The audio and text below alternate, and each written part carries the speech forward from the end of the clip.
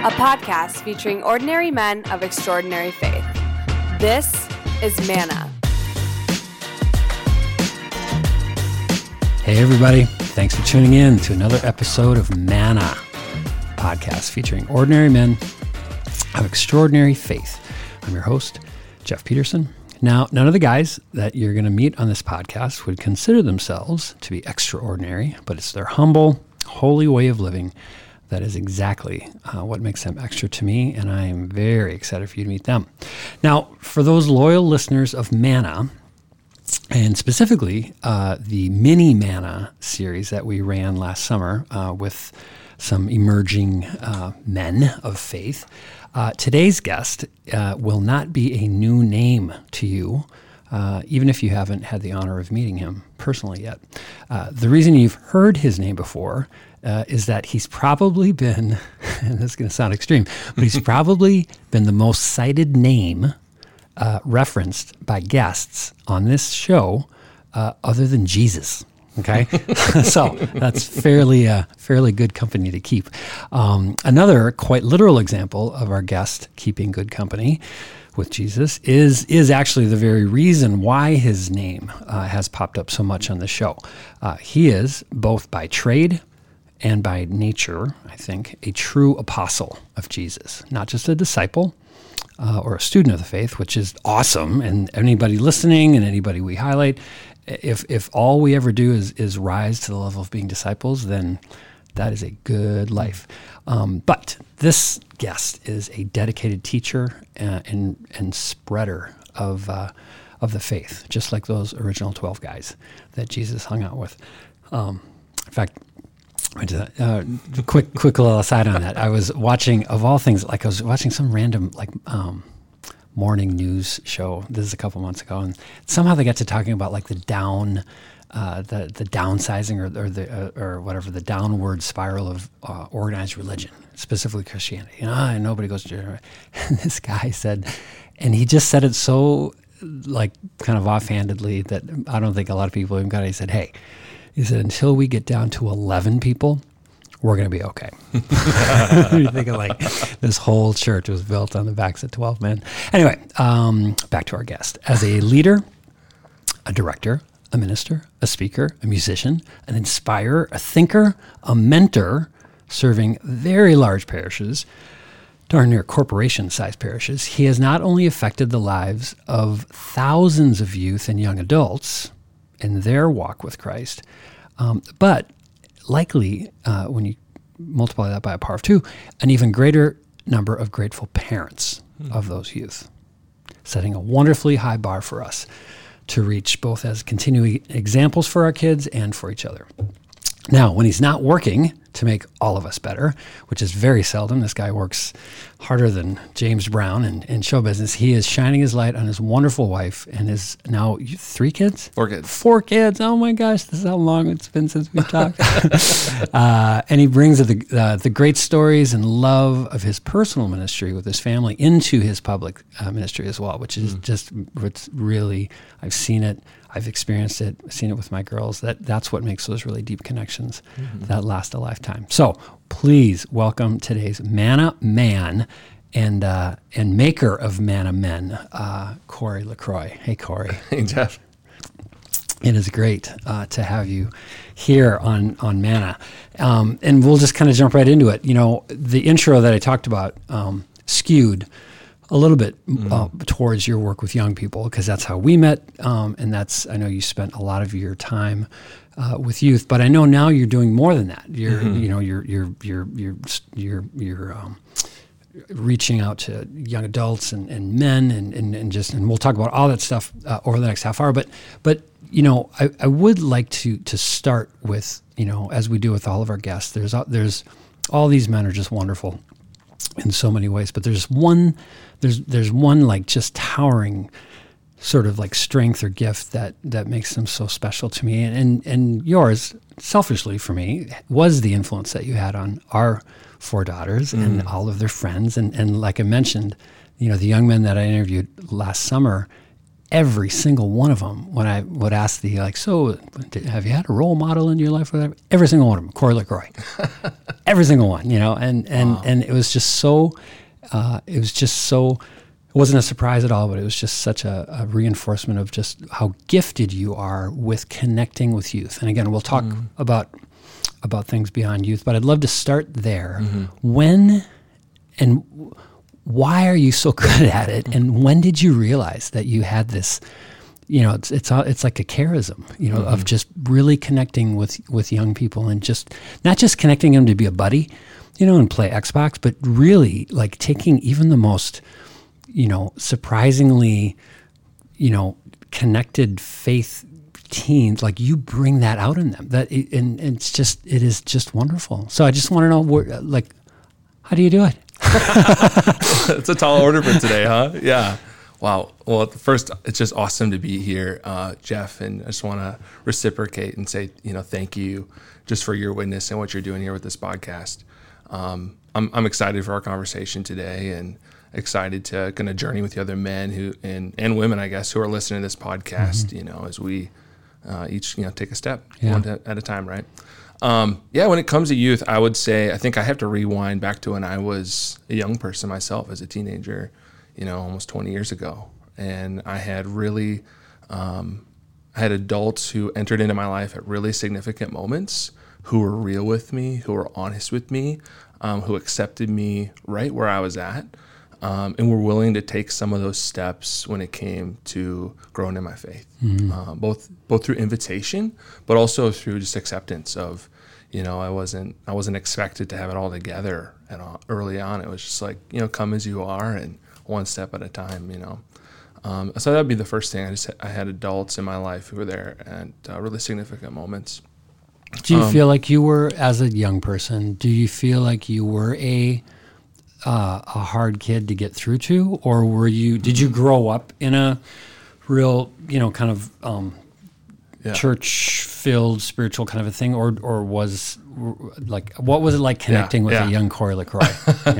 That's funny that you ask. And my parents might say different, but from what they've told me when I was a child, even from the early years of 2 and 3 and 4, was saying hi to people in the stores, was eager to connect. And I mean, I think the barriers and the lines between maybe groups of people, between ages, between, just any label that you might name, I think those were something that I was kind of unaware of in a really naive, innocent way early on as a kid, and even entering into middle school and high school.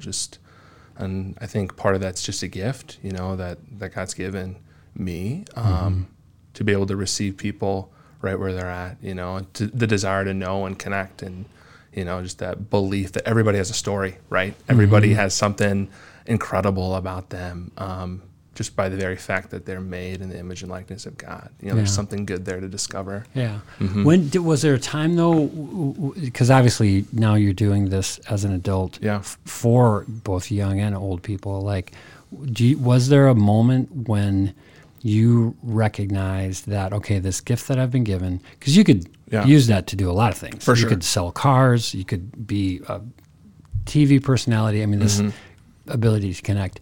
When did you realize that, no, I'm going to do this, kind of for God, Yeah, right. Yeah, it's a great question. When I first went to college, I wanted to know more about my faith. I had a lot of questions, and so I originally went to school up at the St. John's University up in Collegeville, and I was studying mathematics and theology, and I had every intention of being a teacher and doing something with math, and theology was kind of like this side project for me early on. I was curious and I wanted to know, and so I'm here. I might as well spend some time learning. But over the course of the next couple years, I found that my heart started to change, and I started experiencing this desire to share what God had done in my own life and the happiness that I had found with other people. And I would say I can actually point to one specific day. I was going from theology class to differential equations, and I was sitting in my DiffEQ class, And after I left the class, I realized that I hadn't heard a word my professor said. I was just thinking about the theology class that I just got out of. And the thing we were talking about is the communion that exists between Father, Son, and Holy Spirit, and how God invites us into that divine, perfect communion of love and peace and kindness and joy and acceptance.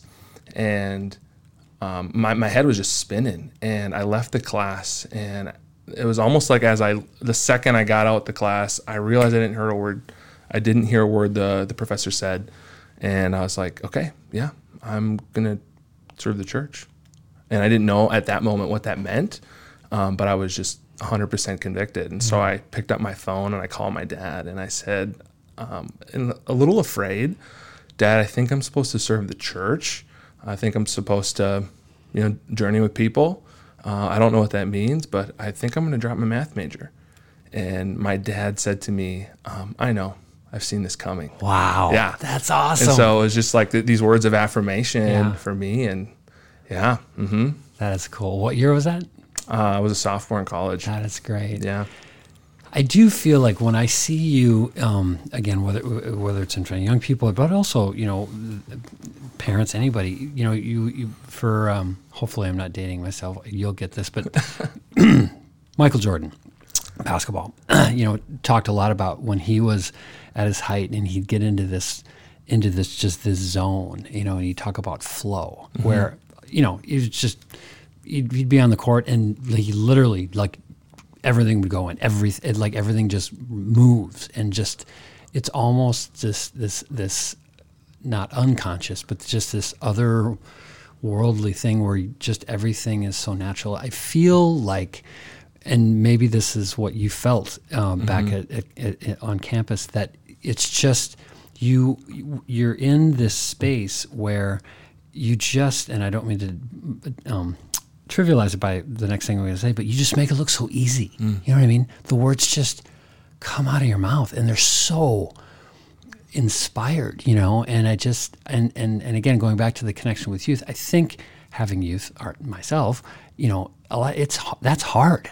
I mean, it's a little bit, it's even hard to make connections with, fully functioned and, fully functioning adults who are paying attention, much less teenagers who are really distracted and coming from a variety of ways. So, but do you feel like that when you are in front of young people, whether it's speaking or at a retreat, that do you just feel like you're just in this flow, and I would say sometimes. I think like when I'm on, like when I'm in my best place, like, yeah, absolutely.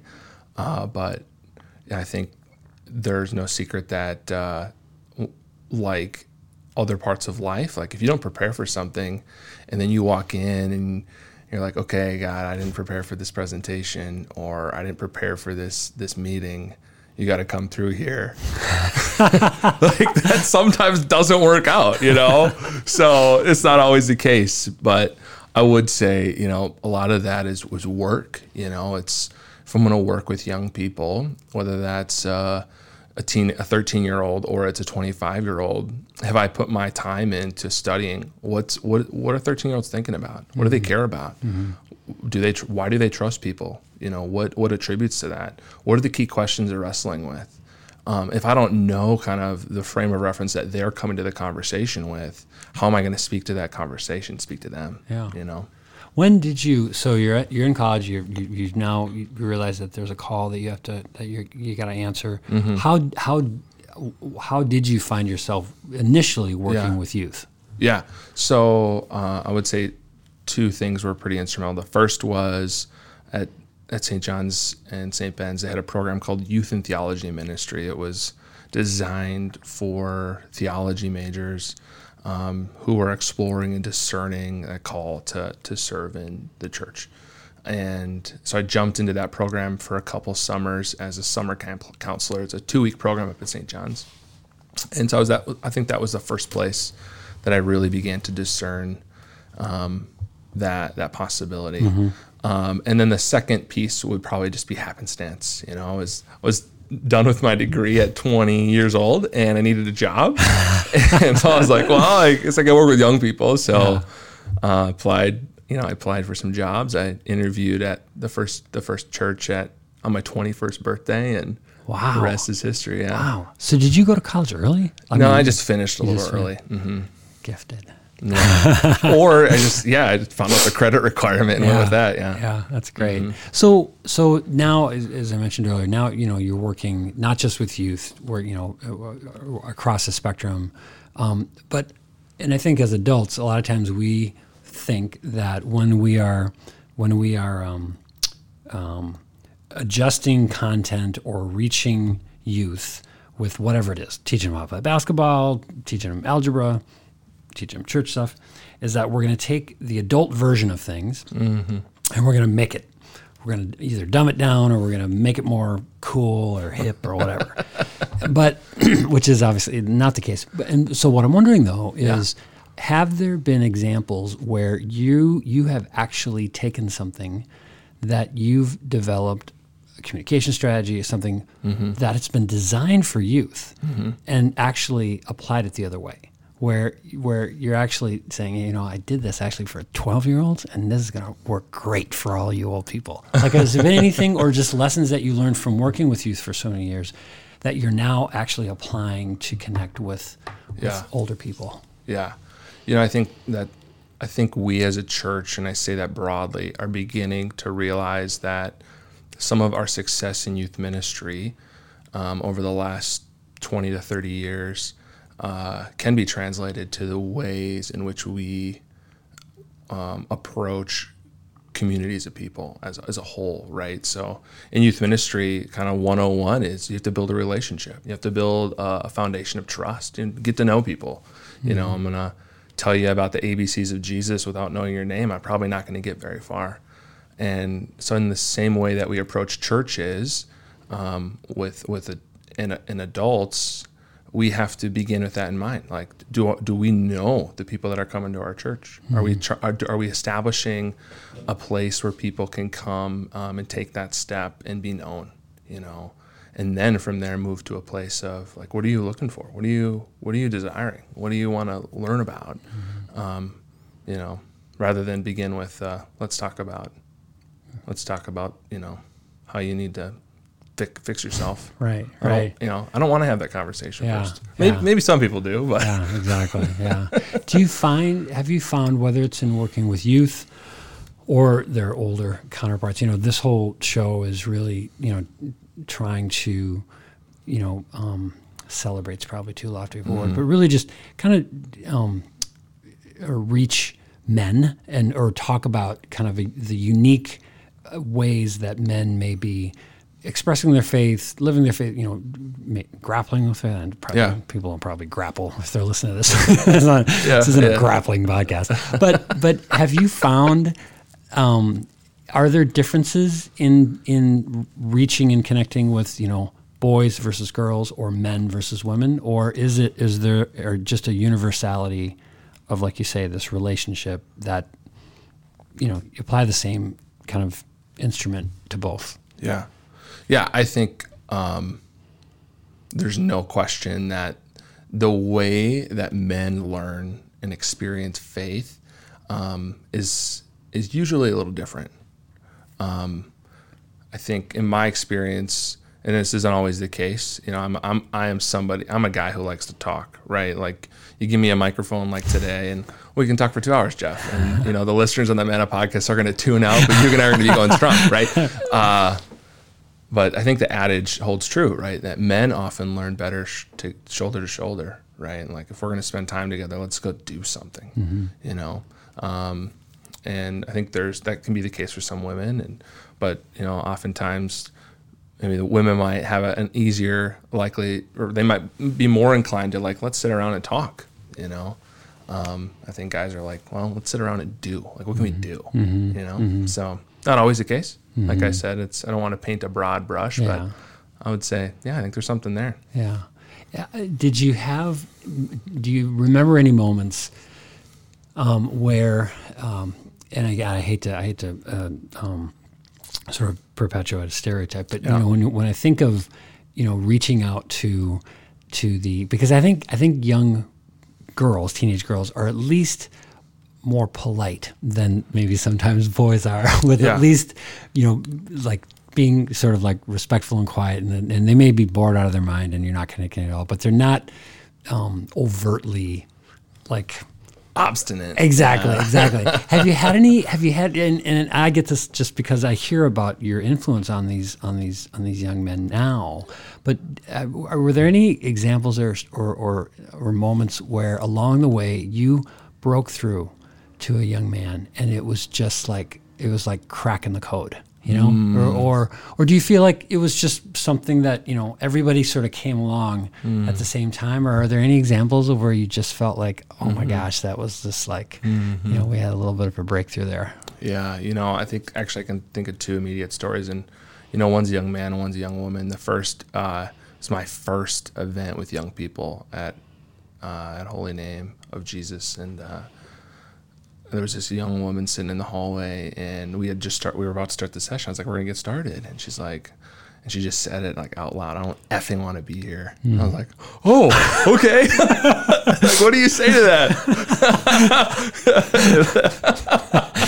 And I said, okay, all right. You know what? Like, I'm not gonna force you to come in. I'll come connect with you in 30 minutes. How's that sound? And so we did the thing, and then I just went and talked to her, and by the end of the year, she was in, Wow.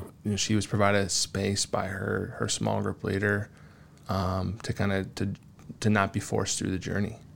She I think she claimed her freedom and then was willing to kind of enter in because of that. The second example, I remember one retreat in particular, a young man, was on retreat. He was doing the retreat because of a confirmation requirement, and was kind of dinking around, as the young guy who had to knock on the door at 1:00 in the morning, and he's standing in the middle of the room keeping everybody up. And Saturday night rolled around, and he's just sitting there with his arms crossed and his head down, and you could tell he was withdrawn. And I just went out and I said, hey, is it okay if I just pray for you? And he said, sure, and I just started praying over him. And before I started, I said, I just want you to know, like God of the universe loves you personally, intimately. And I just hope you experience that tonight, that he makes his love known to you. And as I started to pray, he just started to weep. Wow. Later to find out, really struggled with his relationship with his dad, and so when he's struggling with his relationship with his father on earth, it's hard to believe, right, that my Father in heaven is good, Sure, that he loves me, So, I mean, those are two of many, but two that have stuck with me.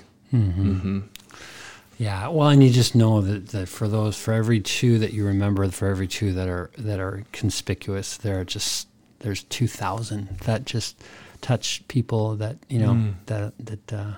that you're influencing. So who you've been that guy to so many people, young people and old people. Who are yours? Like who have been your role models? Who have been, and particularly men? Are there any throughout? Like go way back to growing up. Have there been men? I know there have been. So who have been sort of those men that have been those role models for you that you're like, oh my gosh, and that. Yeah, Jeff. Yeah, I think I'm so fortunate. I feel like that I've had just an abundance of men in my life over the years. I mean, without saying, my father. I watched the way that he lived his faith, and the way that he loved my mom. In good times and in bad. I remember going to my grandparents' house as a little boy and them dragging us up to the church to pray a rosary together. I still remember having conversations with my grandpa, and when he's talking about the love of Jesus, just the tears that flow from his eyes. Wow. So from an early age, those were the two biggest. But then in middle school and high school, both men maybe just a few steps ahead, right? So when I'm in 8th grade, maybe a junior or senior in high school. When I'm in high school, a guy in college. When I'm in college, a mentor at the university. So I mean, just some of the names that roll off the tongue. Dr. Jeff Castor was a huge influence when I was in college.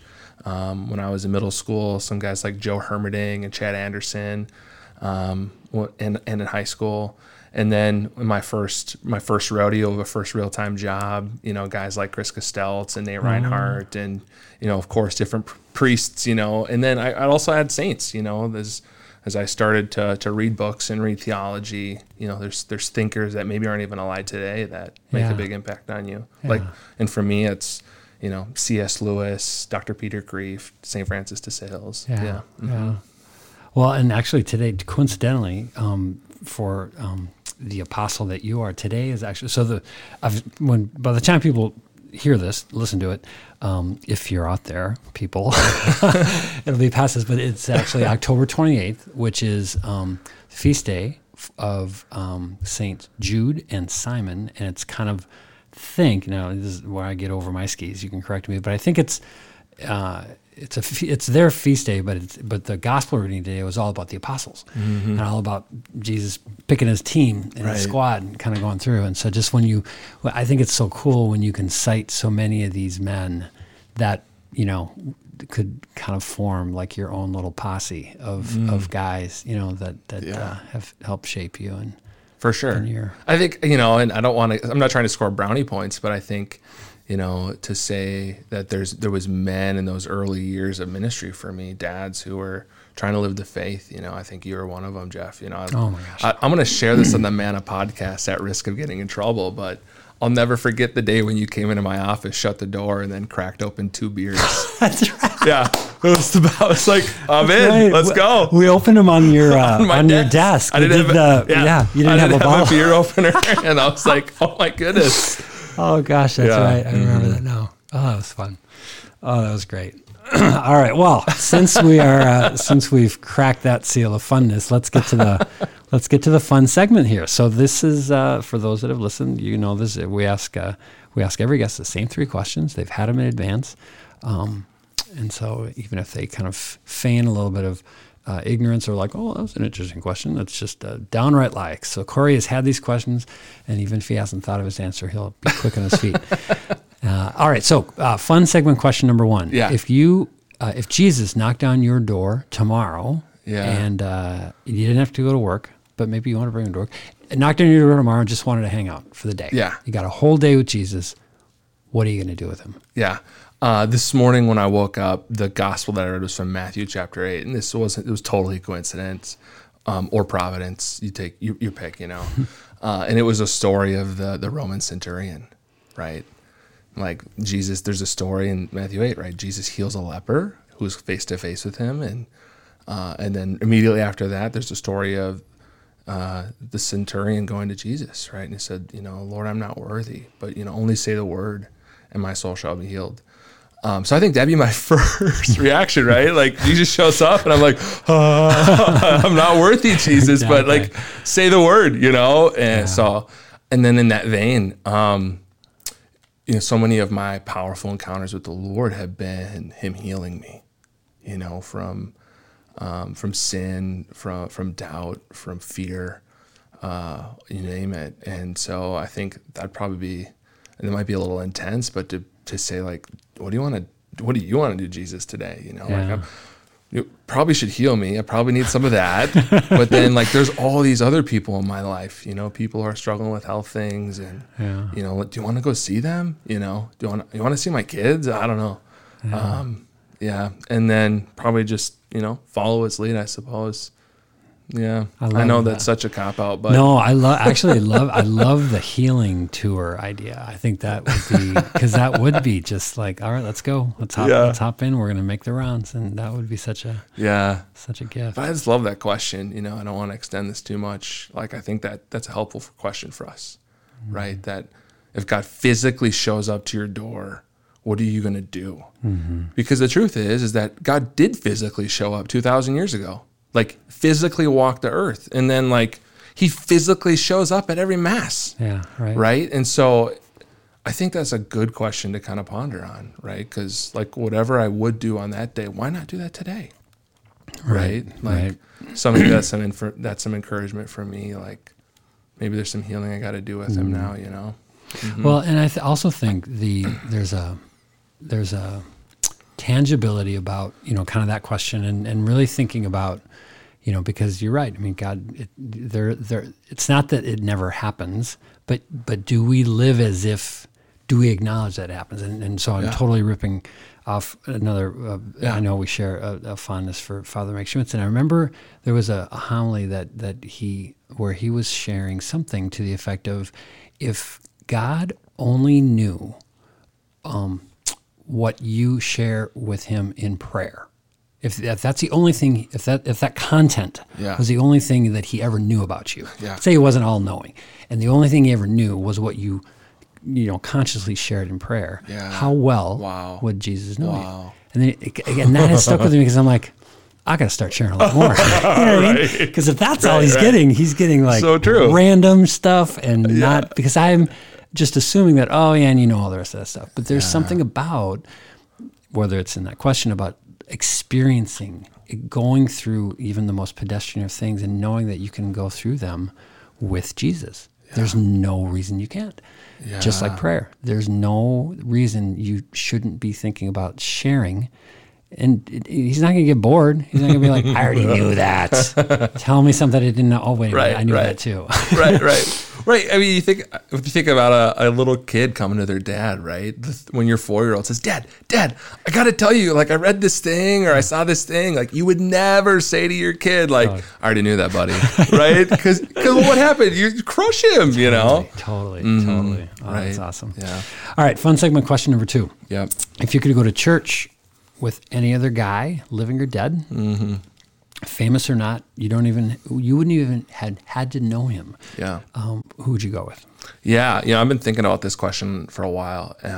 And this is a little obscure, but in 2016, I had the opportunity to go to Poland for World Youth Day. And while we were there, we were staying in Krakow, Poland, and we went to Mass at this church there called St. Florian's.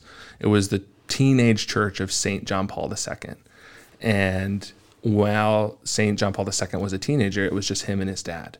His mom had died when he was 9 years old. His older brother had died when he was 12. His little sister died when she was a baby. So it was just the St. John Paul II and his dad. And his dad's name was also Kory Lacroix. And like, I just want to be a good dad, Jeff. And so I said, I would like to go to church with JP2's dad, whose name was also Kory Lacroix, because John Paul II said that was his first monastery. Like, that's where he learned to pray. It was from his dad. Wow. And like, I want my kids to say that, right? Like, where did you first learn to pray? Well, my mom and dad, Oh, that's cool. Yeah. That's really great. I was talking to somebody who was saying one of his earliest memories was seeing his dad every night on his knees praying. And that was one of his first memories of his dad. And just what a gift that is for a young person to see that, to see it's that. Huge. It's huge. And simple, but good. All right, last question. Fun segment question number 3, and this is a hard one for you because you've spent your whole vocation as a husband, but your trade as in this, you deal in this last question. So you're just asking me to pick some of your greatest hits. If you could give some advice, if you could give some advice to a younger man, just about being comfortable in his faith. Yeah. Not necessarily going out to save the world, but just feeling confident.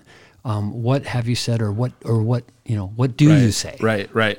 I would say we can only be confident in what we know. It's hard or impossible to be confident in what we're unsure of or what we don't know. So if we want to be confident in our faith, we have to be willing to put ourselves in a position of possibility. Right. I love that. So like, where's that position of possibility for you? I would say when it comes to confidence, like, it's impossible to be confident in faith aside from prayer. So like, the position of possibility must include prayer. When it comes to faith, it's impossible to be confident in faith without worshiping God on Sunday, right?